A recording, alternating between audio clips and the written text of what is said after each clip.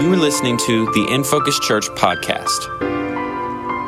We believe God is going to meet you right where you are today as you listen and dig into His Word.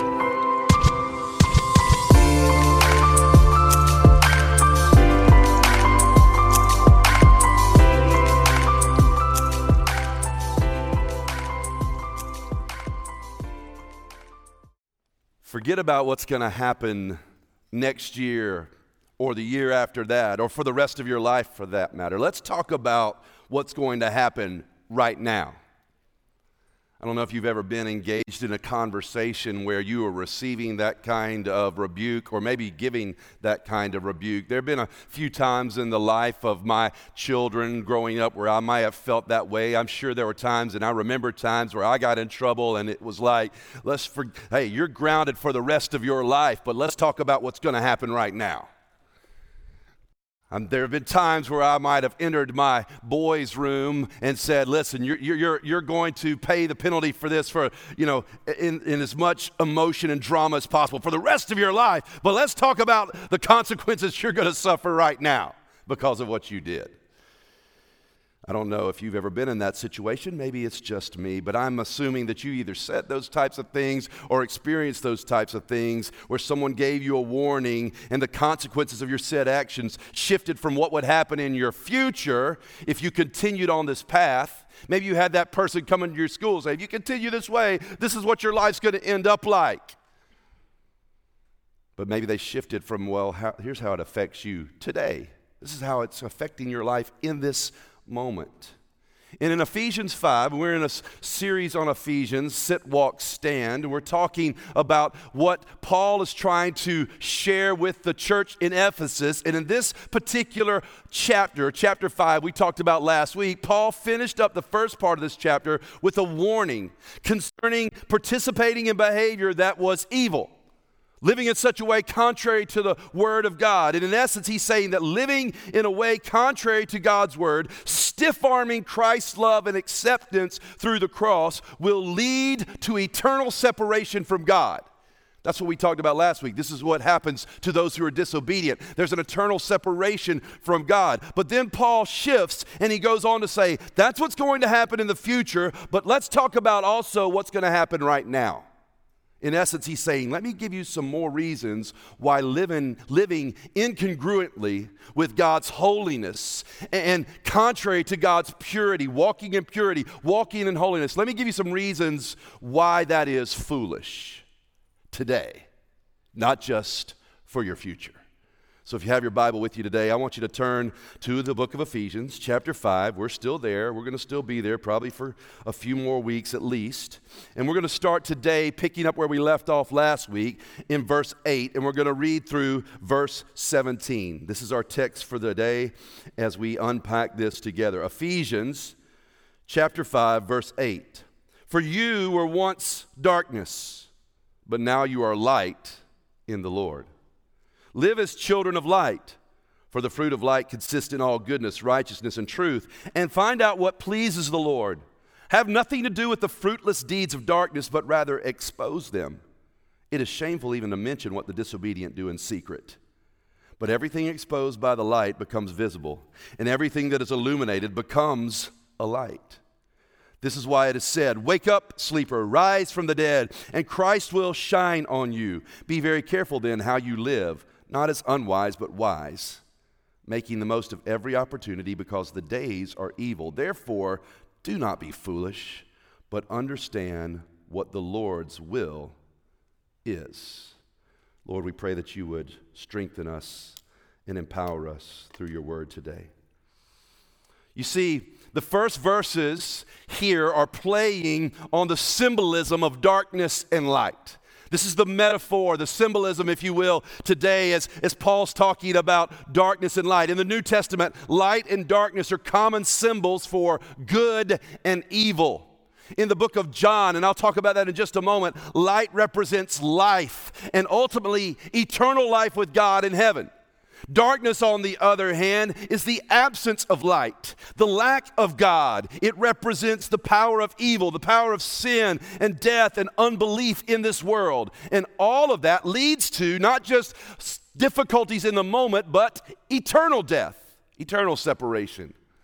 So for you and me, we're either children of the light or we're children of the corn. No. That's just what I think about in children of darkness, which pretty much kind of go hand in hand right there. Yeah, I'm sorry for putting that thought into some of your minds that saw that and you shouldn't have. But I want you to notice something extremely interesting straight away.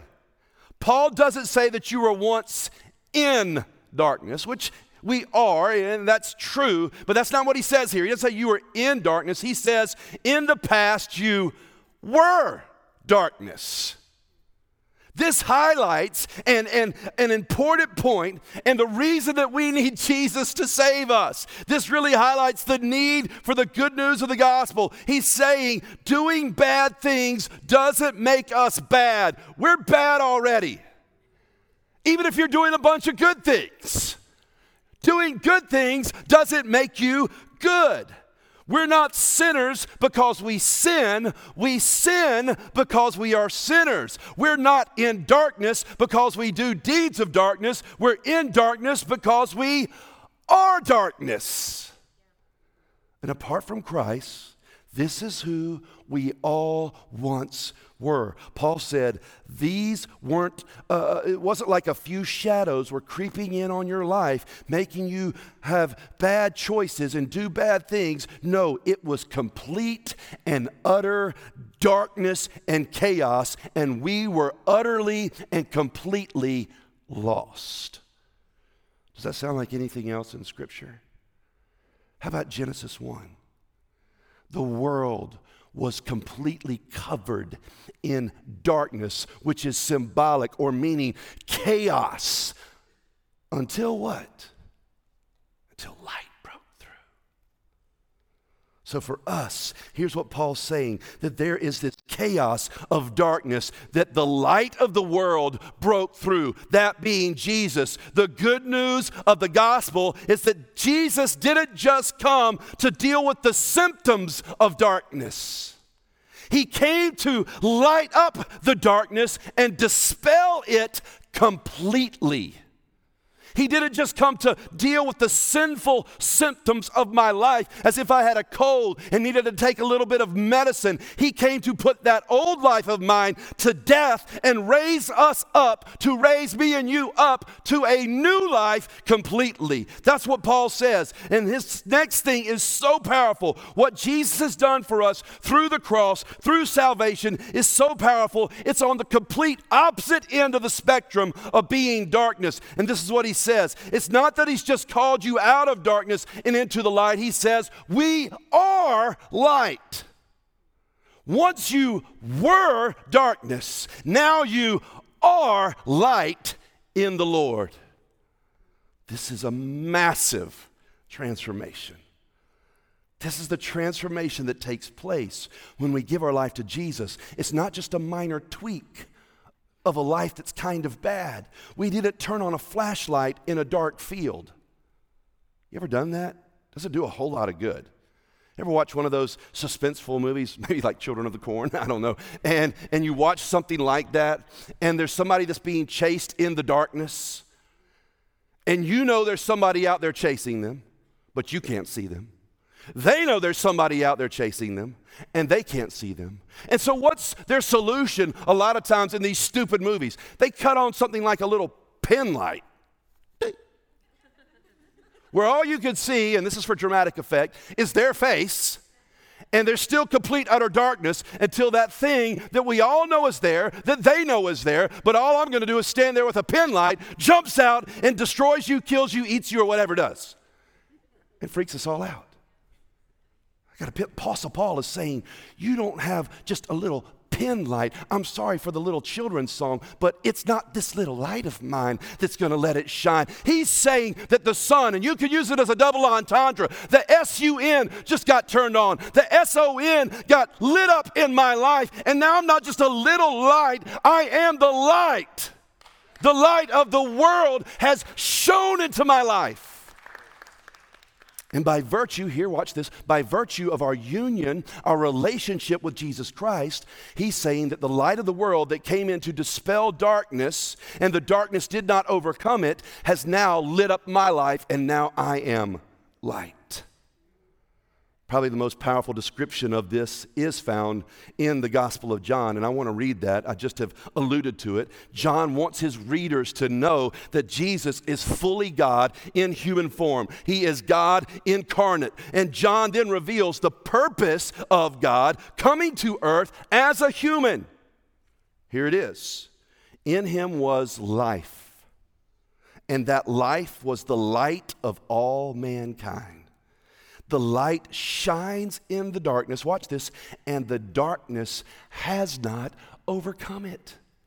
I don't know why we think that we've got like this little candle and that the darkness is always all around us and that we're just anemic and weak. No, what Paul is saying is, yes, you once were darkness, but now you are light because of the light of the world that is in us. Jesus Christ came to bring the light of God's life into a spiritually dark and dying world, and we, who at one time were darkness, are now the undeserving beneficiaries of becoming light when we accept Jesus as our Lord and Savior in our lives. In Christ, we are light.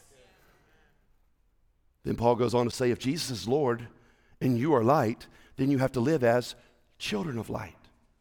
He's making the same point that he's made throughout the book of Ephesians. If you've been here or you can watch it online or listen to the podcast, it's the same message over and over and over again. It's with great redundancy that he says, this is how you live because of who you are.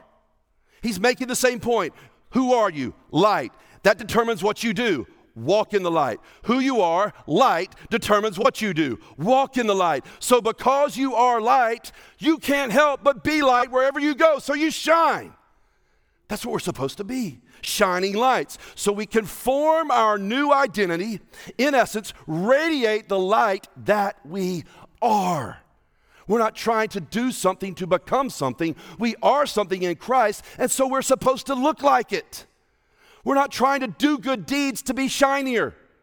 Because that's what we think, like if I do this and I do this and I'll look better and I'll just be holier and I'll be more pure. No, we are bright lights because we are the light in Christ already. I can't help but walk in the light because everywhere I go, the light of Christ is me. Because I am light in the Lord. In Christ, in the Lord, I am light. This is why knowing who you are in Christ, knowing your identity in Christ is so important. It determines how you live for Him. And remember, how do we live for Christ? Not out of compulsion. We talked about this last week. Not out of compulsion, not out of obligation, not trying to earn His favor, not trying to make Him love me more because He loves me as much as He ever will and nothing can change that. But we do what we do because God loves us so much that He has secured our dedication through the cross. Yes, we can praise God for that today. Okay, I got to calm down. No, I do. There's another service after this, and I need a voice for that one. Let's keep going. Paul goes on to describe what this practically should look like in the life that is shiny and new. Live as children of light, verse 9. For the fruit of the light consists in all goodness, righteousness, and truth. Verse 10. And find out what pleases the Lord. This is pretty straightforward. The kind of stuff that grows in life, in the life that has light, are things that are full of goodness, righteousness, and truth. Let's parse this out a little bit. Our lives are marked, we can say it this way, by benevolence, fairness, and integrity. Benevolence, fairness, and integrity. Goodness, righteousness, and truth.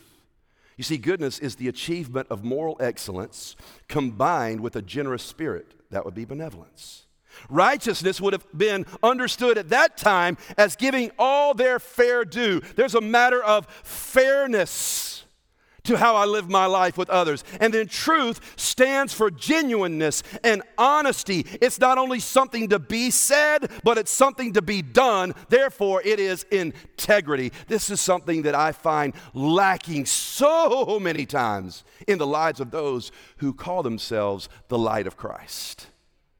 I'm talking about honesty in every way, integrity. And this is what Paul's saying. All of these things should be present in the life of those who are light. And this trilogy in Ephesians 5:9 is reminiscent of a statement in Micah 6:8 that God requires of us as humans to act justly, to love mercy, and to walk humbly with our God. And remember, these are byproducts of who we are. Or as Paul says, fruit of a life that has Jesus shining in and on it. This is a life that puts their faith and hope in Christ, not prerequisites to be accepted by God. This is who I am, loved by God, accepted by God in Christ, made new in Christ, so now I am light. And if this is the case, verse 10, I will want to find out what pleases the one that I love and actually do it because of his love for me and my love for him. When I first met Carla, I was smitten with love for her. As I shared last week, maybe I had a little bit of infatuation. And one of the things that I wanted to do is I wanted to find out the things that she loved. What was her favorite candy bar? And I was going to buy it for her. What was her favorite flowers? I was going to get those at specific times. What was her favorite music? And I was going to make a mixtape because it was that long ago. What was her favorite hobby? Well, let's go do that together.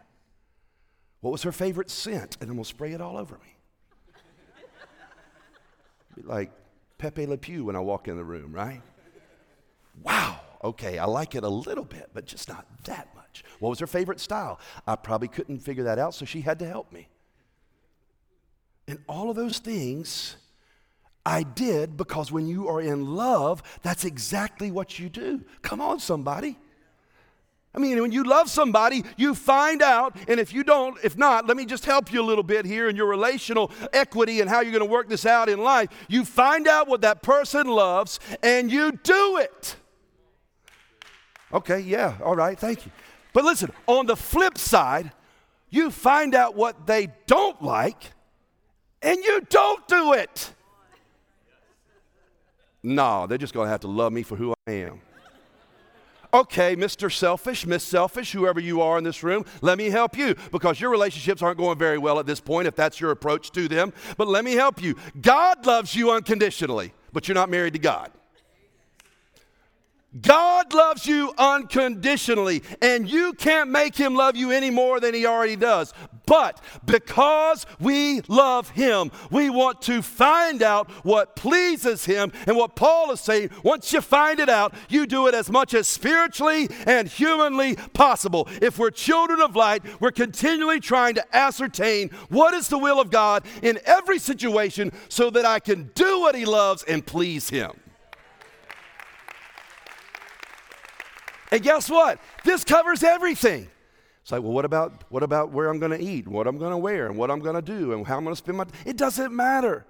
And I'm not saying that every second, well, God, should I take a left or should I take a right? But that I am so in tune to what God is saying to me and that what he loves, I am trying to do it.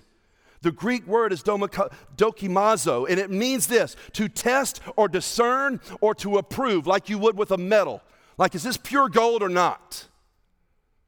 God, is this what you want me to do or not? God, is this pleasing to you or not? Is this really the fruit of light or the fruit of the Spirit, which is what that also could mean? Or is this fool's gold? Because that's what it's like testing a metal. Like, is this pure? And God will help you. He'll refine you and help you make it pure if you'll ask him. Lord, help me to discern whether or not this is fool's gold. I did a lot of reading and research. Remember, research means you just Googled it, right? So I did a little bit of research this week on fool's gold. You don't understand how many people thought they had something and they didn't have anything. It looked shiny. It looked new. It looked valuable. It was pleasing to me. I thought I'd hit the jackpot. They thought they'd hit the jackpot, but what they found out was they had pyrite, and it really wasn't worth as much as they thought. And there's a lot of things that we do in life that look shiny. It's pleasing to us, but it's worthless and it's grieving to God. It's not light. It looks like light. That's why the enemy is called an angel of light. He's trying to look like, and all he is pyrite. He's fool's gold. So he's saying discern, test, and once it's certified 24 karat gold, my apologies to Bruno Mars, then do it. Do it. If our behavior, what we do is conforming to our new identity, children of light, then we will, watch this, some translations say, live like people who are at home in daylight. You know what's not at home in the daylight? A lot of nasty stuff. I mean, I went and looked, like the animals in the deep that live in complete and utter darkness are some of the ugliest animals. I'm serious. They're scary ugly. You know what lives in the darkness around our lives? A lot of like it all starts with M: mold, mildew, and mushrooms. And those are toxic, dangerous, could be deadly. There are other things that live in the darkness, like bats, vampires. Those aren't real. If you think they are, let me help you. They're not. But we do have some kind of weird affinity with them in our culture, like Bram Stoker's Dracula, Morbius in the Marvel comics and now movie, and let's don't forget Twilight, because we all love that. But metaphorically speaking, we don't live in darkness. And Paul is saying, if you're going to avoid being a spiritual fungus or a spiritual vampire, then you have to have an intentional approach to darkness and live as people who are at home in the light. I thought about some other animals, like, back in the day, you come in downstairs and you flip the light on and all the roaches start going. Oh, man, I hated that. It's like, well, you need to get somebody in pest control. Well, okay, that was just back then. We might not could afford pest control back then. I want you to notice that Paul says fruitless deeds. Watch this. What does he say? Have nothing to do with the fruitless deeds of darkness, but rather expose them. He doesn't say the fruitless doers. He says the fruitless deeds. Because I often think we can misinterpret this scripture and then misapply this scripture. Problematically, we can read a passage like this, and our interpretation of it and our application of it can be really different than what God intends. What I mean is, this verse is not encouraging us to be judgmental separatists or modern-day Pharisees.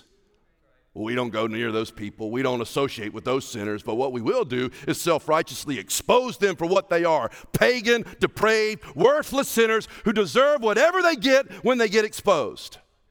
This is not the kind of exposure that Paul is talking about. Sometimes I think that we believe God has called us to be a spiritual TMZ, which is an oxymoron in and of itself. And once we break the big bad story, expose the dark deeds of that dark doer, we have accomplished our goal and righteously sided with God. But God doesn't expose to kill. God exposes to heal. Religion without relationship exposes to harm, whereas Jesus exposes to heal. When God sought out Adam and Eve in the darkness of their sin, in their hiding in the dark, right? Because that's what we do. We hide, and we hide in the darkness. He sought them out, and when he did, it wasn't to kill them, it was to provide redemption for them. Why do we think that God's coming after us to get us, when he's coming after us to save us? Even the last part of this verse is something I think we can easily get wrong. Like what they're doing, it says it's so bad, it's shameful to even speak about. Don't talk about that kind of stuff. You know what Paul's saying? He's like, no, you don't dwell on the actions and recount the actions and salaciously keep talking about them and replay them in your mind. Oh, did you know? And as if it's going to now tempt you as you continue to talk about it. But to focus on the person in need of the exposure to the light, not the deed of that person. Jesus had a similar approach to the woman that was caught in adultery, didn't he? That's its own message in and of itself that I don't have time for. But the religious temple-going folk, the Pharisees of that day, exposed this woman and left the man alone, mind you. Threw her out into the public square to openly expose her, because that's probably what they would think. That's what Paul's probably even addressing a little bit when he talks about exposure, and to shame her and to ultimately what? Kill her through the judgment of the law. But the light of the world steps into the darkness of this moment The darkness that would want to take the moral high ground while making sure those below get what's coming. But there's a way, Jesus is saying, to expose darkness to where the person becomes healed, whole, and light themselves. When Jesus shines his light onto this situation and onto this woman, it is to save her, not to enslave her. It was to free her, not to entrap her. He set her free. We have to remember that sinners were drawn to Jesus. They were drawn to the light. It was the religious who fled like cockroaches. Now, don't get me wrong. We are to expose evil wherever it is and to whomever it's doing it. That's what light does. It dispels darkness. Have you ever walked into a room and then the conversation immediately kind of changed? You ever walked into a place and all the joking and the laughter just like stopped, like somebody pressed pause in the room? Well, if that's never happened in your life, you might want to wonder what you're doing when you step into dark places, what you're bringing yourself. Are you the light that God has called you to be as children of light? Here's what happens. The exposure or the rebuke that Jesus brings, that Paul is talking about, that we should have in our lives, that we should have in the lives of others through our life, is for redemption. This is why the implications of this verse are so important for us today if we're going to be the church that Christ has called us to be and the kingdom of God is going to continue to grow. Back in the olden days, and that's so sad that I have to say that about my own life. Back in the olden days of film and pictures, you would take a picture with a camera that wasn't the same thing that I could call people with or, I don't know, play bingo on. It was, you just took pictures.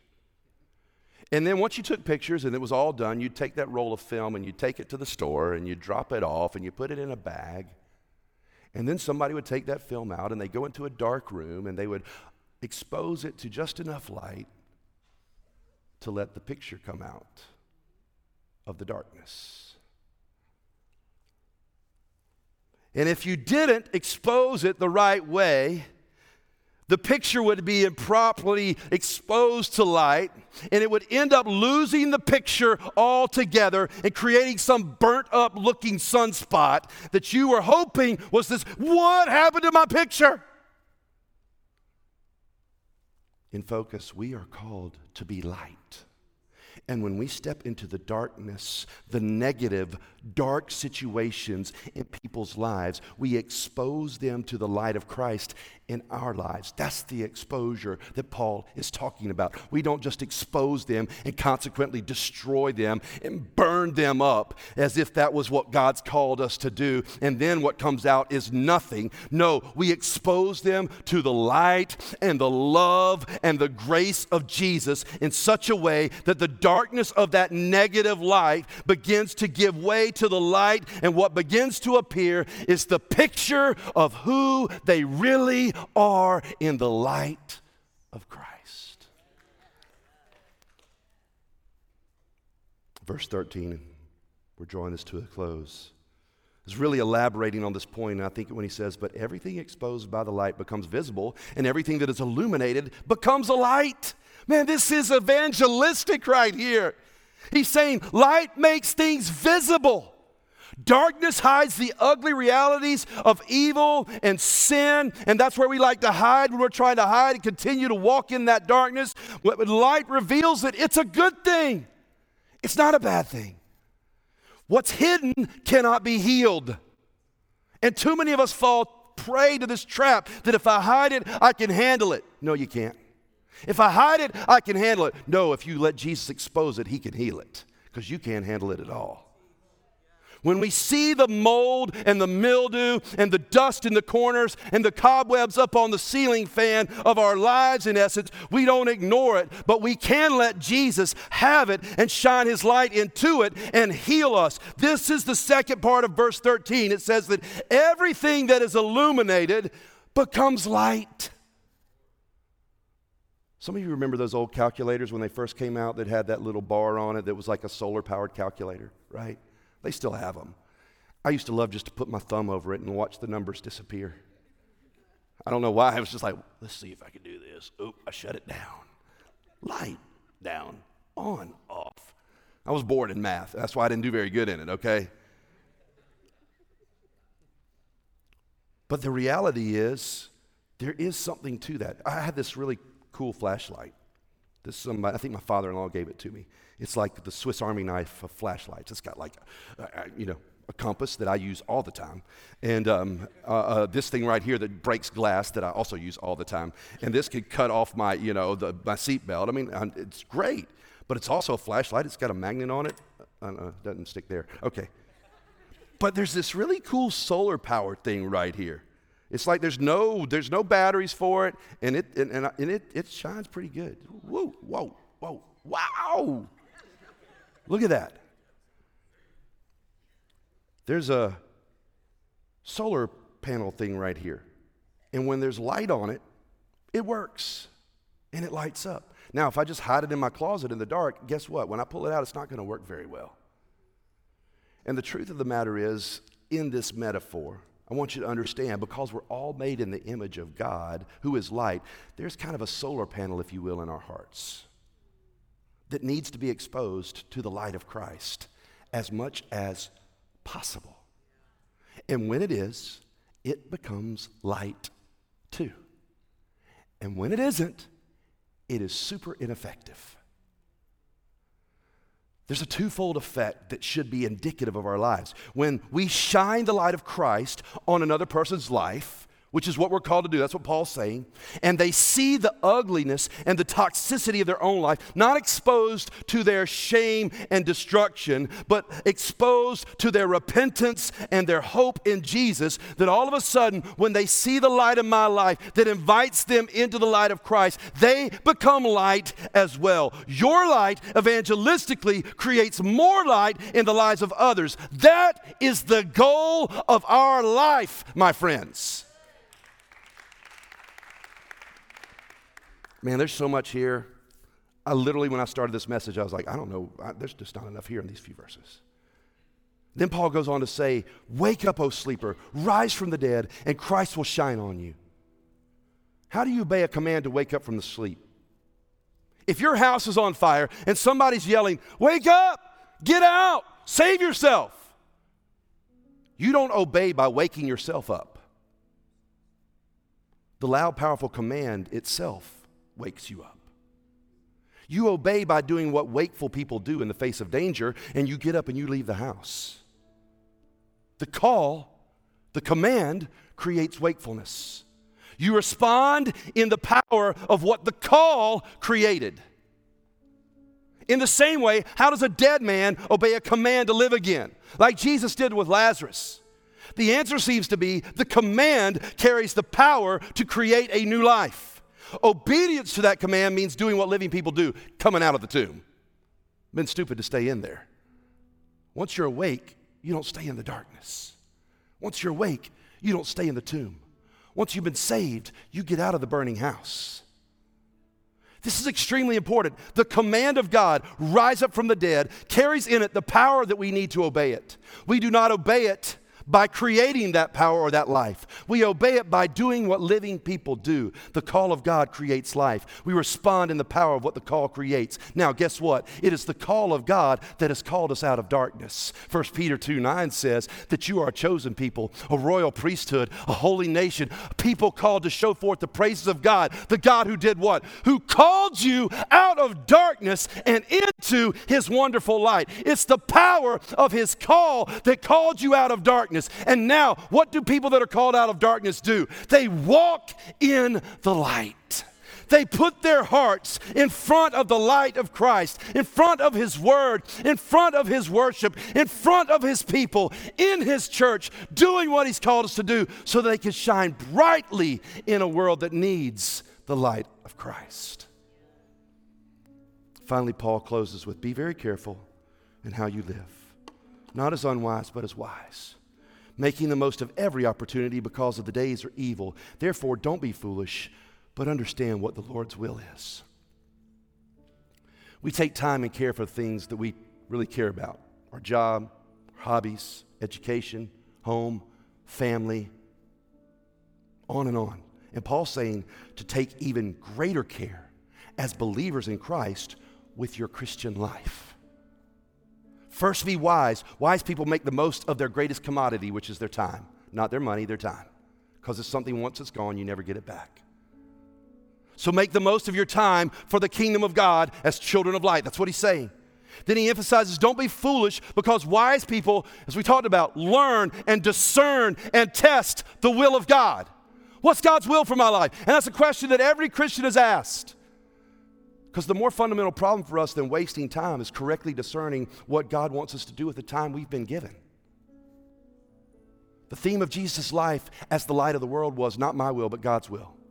That's how he taught us to pray, your will be done on earth as it is in heaven. Now listen to me before I close. There's God's general will for your life, and there's God's particular will for your life. Here's the problem. We spend the majority of our time looking for God's particular will for our life in the Bible, when what God clearly reveals in the Bible is his general will for all of our lives.